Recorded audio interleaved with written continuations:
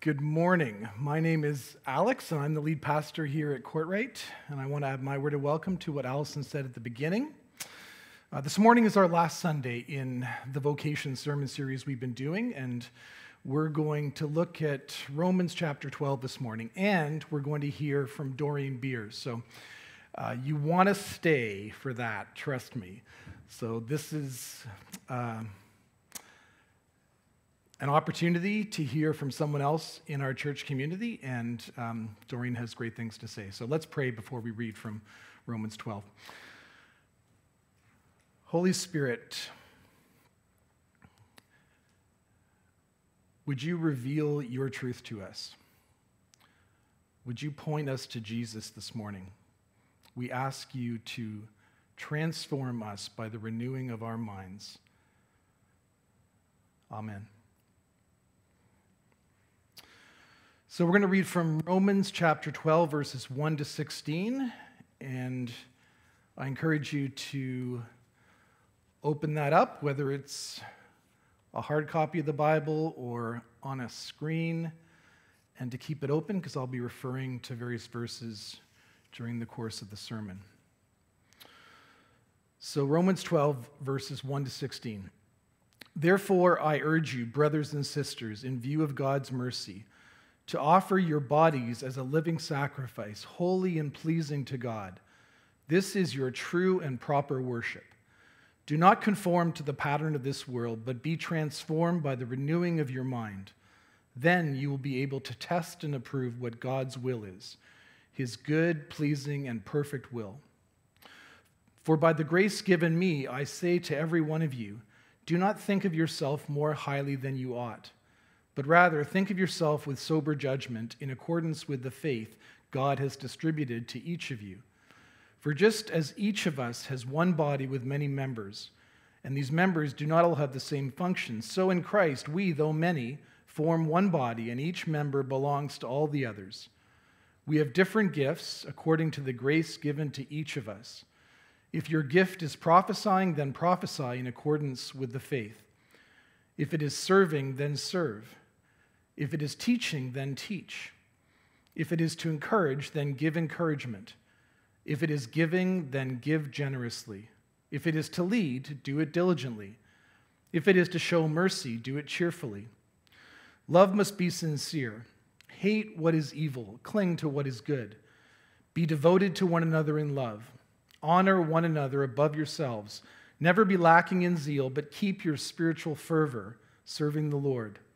Be joyful in hope, patient in affliction, faithful in prayer. Share with the Lord's people who are in need. Practice hospitality. Bless those who persecute you. Bless and do not curse. Rejoice with those who rejoice. Mourn with those who mourn. Live in harmony with one another. Do not be proud, but be willing to associate with people of low position. Do not be conceited. Do not repay anyone evil for evil. Be careful to do what is right in the eyes of everyone. If it is possible, as far as it depends on you, live at peace with everyone. This is the word of the Lord. Thanks be to God. If you think back to the beginning of this series on vocation, the very first Sunday, we looked at the calling of Moses at the burning bush in Exodus 3. And I said that morning that Christian vocation always starts with a personal encounter with God. And that's still true. Our vocation as followers of Jesus is so much bigger than finding the right job or career or ministry.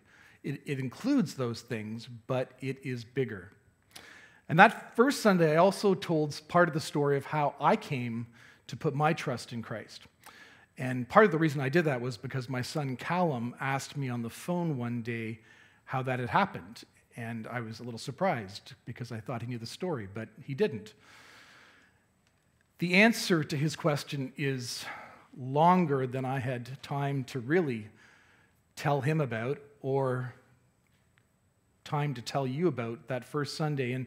And these verses we've read from Romans, the first two in particular, are a big part of my story over the years. When I was 16, I had a counselor at Pioneer Camp named Mike Hare. And at the end of the LIT program that summer, the Leader in Training program, Mike gave me those two verses, Romans 12, 1 and 2, to take home with me. And 6 months later, he was killed in a car accident while he was driving a group of students from the University Christian Fellowship group at McMaster to a winter retreat. And his death, but even more, his life, ensured that I would never forget those two verses. And then 8 years later, long after I had rejected Christian faith, I opened up a daily devotional booklet that my grandmother had given me. She was always giving them to me constantly, always, without ceasing.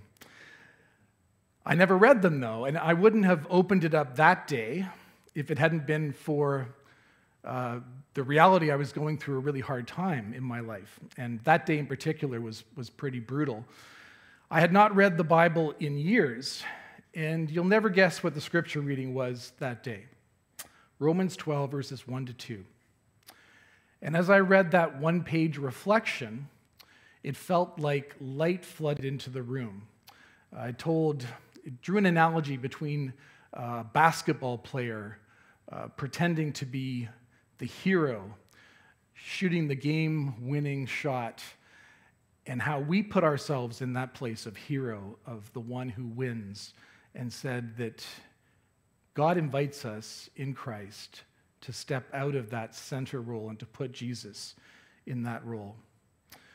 And that was amazing grace to me, and that was the start of my journey of Christian faith. And that's how Paul begins here as well. He begins with grace. He writes, therefore, and he's referring to the preceding 11 chapters of this incredible book of the New Testament we call Romans. He says, in view of God's mercy in Jesus Christ. And now he's going to tell us how to live it out. And he starts with our whole life vocation as Christians. What does it mean to offer our bodies as living sacrifices? Well, ancient people worshipped openly. They had actual temples. And you worship gods by making a sacrifice, usually some animal that had been killed. But Paul urges us here not to think of God as wanting payment from us. Rather, God wants us to live for him. And so our daily life, all of it, becomes worship. Worship for Christians isn't going to some religious place, a church or a temple, and doing something. It's our whole lives. John Calvin says that by bodies, Paul doesn't only mean our bones and our skin, but the whole of who we are. We are not our own, but have passed entirely over to God so that we belong to him, which cannot be unless we surrender our will to him. So this is a whole life vocation we have, and we're holy. I think we struggle to think of ourselves that way, but Scripture says that we are holy because we are set aside for God. We have a purpose, and that he has led us into that. And we're pleasing to God because of his mercy in Christ, Christ who provided the once and for all sacrifice for our sins. And so in response, we offer ourselves to God all the time. Living sacrifices are a little awkward on the altar because they have this habit of crawling off the altar. A dead sacrifice is really convenient because it sits right there and does its job. But a living sacrifice is forever trying to escape off the altar. And we experience that ourselves. We have to be vigilant. We examine ourselves on a daily basis to offer up our will, to surrender our will to God. Now, that's in stark contrast to our culture, which is all about freedom and choice. But we are called to be sacrifices. We give up control. We give up our independence, as hard as that is to do. And so life, liberty, and the pursuit of happiness means ultimately that you're serving something or someone else if you're living for yourself that way. Whether it's your work, your family, your pleasure, you name it. That is your altar, and that's where you're worshiping if you're living apart from God. Jesus is better by far. He offers true freedom. He offers abundant life, even as living sacrifices. Not life that comes through self-gratification, but life that comes through trusting him, putting him first, dying to yourself. In verse 2 of this chapter, Paul goes on to talk about another aspect of our vocation. First, it was our whole life vocation, and here we see that our calling is countercultural too. Paul makes it clear that we should be different from the pattern of the world around us, and by that he means the spirit of the world, which is the human instinct to resist and reject God. So this isn't a new set of rules that we acquire as Christians, countercultural Christian rules that we have to follow now. We are living sacrifices, so this leads to life, not to performance all over again. How can we be changed, transformed by the renewing of our minds? Well, the 3rd chapter of the book of Titus is the only other place in the New Testament where we have this word renew. And there it says that renewal only comes through the Holy Spirit. And so we ask the Spirit to transform us. We ask the Holy Spirit for fruit and growth in our lives. And he changes us, first of all, from the inside out as we repent of our self-centered ways. And then he changes us from the outside in by revealing God's truth in his word and by pointing us to Jesus. And that's, I trust, why you're here this morning or why you're listening later on. John Stott used to talk about the Christian discipline of double listening. So we listen to God's word as it's preached on Sunday mornings in the context of church community. We also listen to God's word in our personal reading of Scripture, and in groups, we study the Bible together. But we don't cut ourselves off from the world as we do that. We also listen to voices in the world, and Justin talked about that last week, preaching on Acts chapter 17. John Stott writes this: double listening involves listening to the Word of God and listening to the world. A superficial acquaintance with Scripture won't do. We need to absorb a total biblical vision of life. And we need to listen to the voices of the modern world, especially confusion, pain, and alienation. We listen to the Word of God in order to understand, believe, and obey it. We listen to the voices of the world around us not in order to believe and obey, but in order to understand. And so as the Spirit renews our minds, we will find that we are able to test and approve God's will. But we shouldn't get hung up too much on God's will. Some of you may have really struggled and spent years trying to figure out what that is. I got an email from one person in our congregation at the start of this series who was worried that she might have missed out on her vocation. And I tried to assure her that vocation is not one thing, and God's will is not one thing. And again, if you look at the next verse, verse 3, you have grace. And we need it because we all make mistakes and we are going to miss the mark. And so we can be in God's will as these broken vessels we are because we contain the treasure of the gospel. And God is always inviting us back to the table, back to seeking him and his good, pleasing, and perfect will. We got a puppy in our family right before the pandemic started. Apparently getting puppies is all the rage now. They must be a lot more expensive. We got in just in time to get our pre-pandemic puppy. And her name is Pepper. That's a lot of P's. Pre-pandemic puppy Pepper. She is beautiful to us. We love Pepper. And she does this thing that amazes me. I did have a dog when I was growing up, so I guess it shouldn't really. But whenever one of us walks into the room, whenever she hears my voice, especially if I've been out for a while, her tail starts wagging like crazy.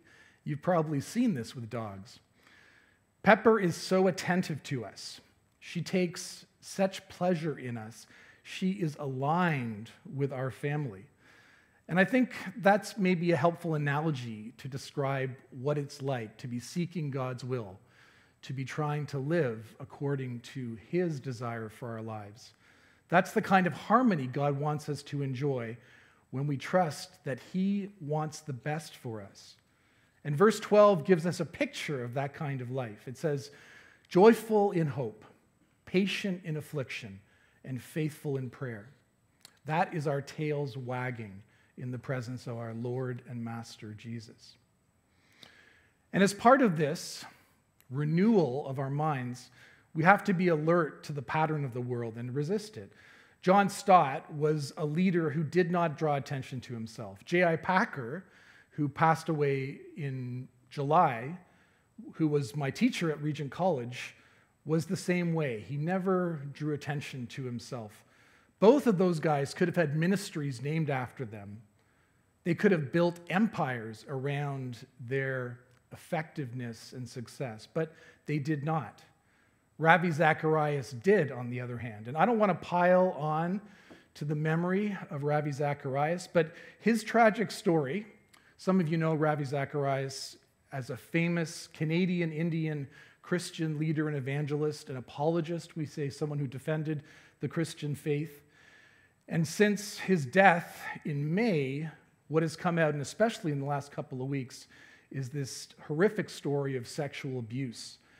And this can remind us, this I think is instructive, because this is what happens when we pursue the pattern of the world. Power corrupts, money corrupts. Having multiple members of your family on your board and in your pay is always a bad sign. As Christians, we're called to be humble. We're called to embrace accountability in the church. That's where Paul is going to take us next. We're called to be together in the church. Specifically, we have a vocation of practicing humility in community. So we started with a whole life vocation, and then we saw that our vocation is countercultural, and now we're called to humility in community. Paul says, don't think too highly of yourself. Or I love the way the New Living Translation puts it. I give each of you this warning. Don't think you are better than you really are. Be honest in your evaluation of yourselves. You're going to need humility to live out your vocation as part of the body of Christ. It's not going to be easy, but the Spirit gives us the gifts we need as the church, and Paul describes it here. He says, we're one body with many parts and many gifts. And we read that, and I think often we immediately want to know, so what's my gift? It's only natural. I don't have time this morning to get into the individual gifts, but I did want to point out that what my camp counselor Mike Hare did for me was to speak a prophetic word into my life all those years ago when I was a teenager at Pioneer Camp. And my grandmother did the same thing simply by passing on that daily bread devotional to me. When was the last time you gave someone a book that you thought could either introduce them to Christian faith or help them in their faith, or a devotional? Or maybe you sent someone a text or an email with a Bible verse in it. Well, those are examples of prophetic ministry. It's not some weird, obscure thing. Prophecy is speech that reveals Jesus and that's based on Scripture. It's always according to the faith, Paul says. And Paul warns us that as we exercise our gifts, we risk becoming proud. But if it's about God's grace, and that's what he says, all the gifts come from grace, then it can't be about me or my group or my way of doing it. That's the difference between spiritual gifts and talents. When someone uses a spiritual gift, you receive God and his grace. When someone is relying on their own talent, what you receive is them. You see only them. It's human effort. But a spiritual gift makes the person who practices it decrease and glorifies God instead. The more we are humble in community together, the more we are going to reveal Christ and enjoy him and glorify him. Maybe the real question coming out of this section of Romans 12 is the most obvious and simple one. How are you participating in the gifts, the practice of the gifts in the church?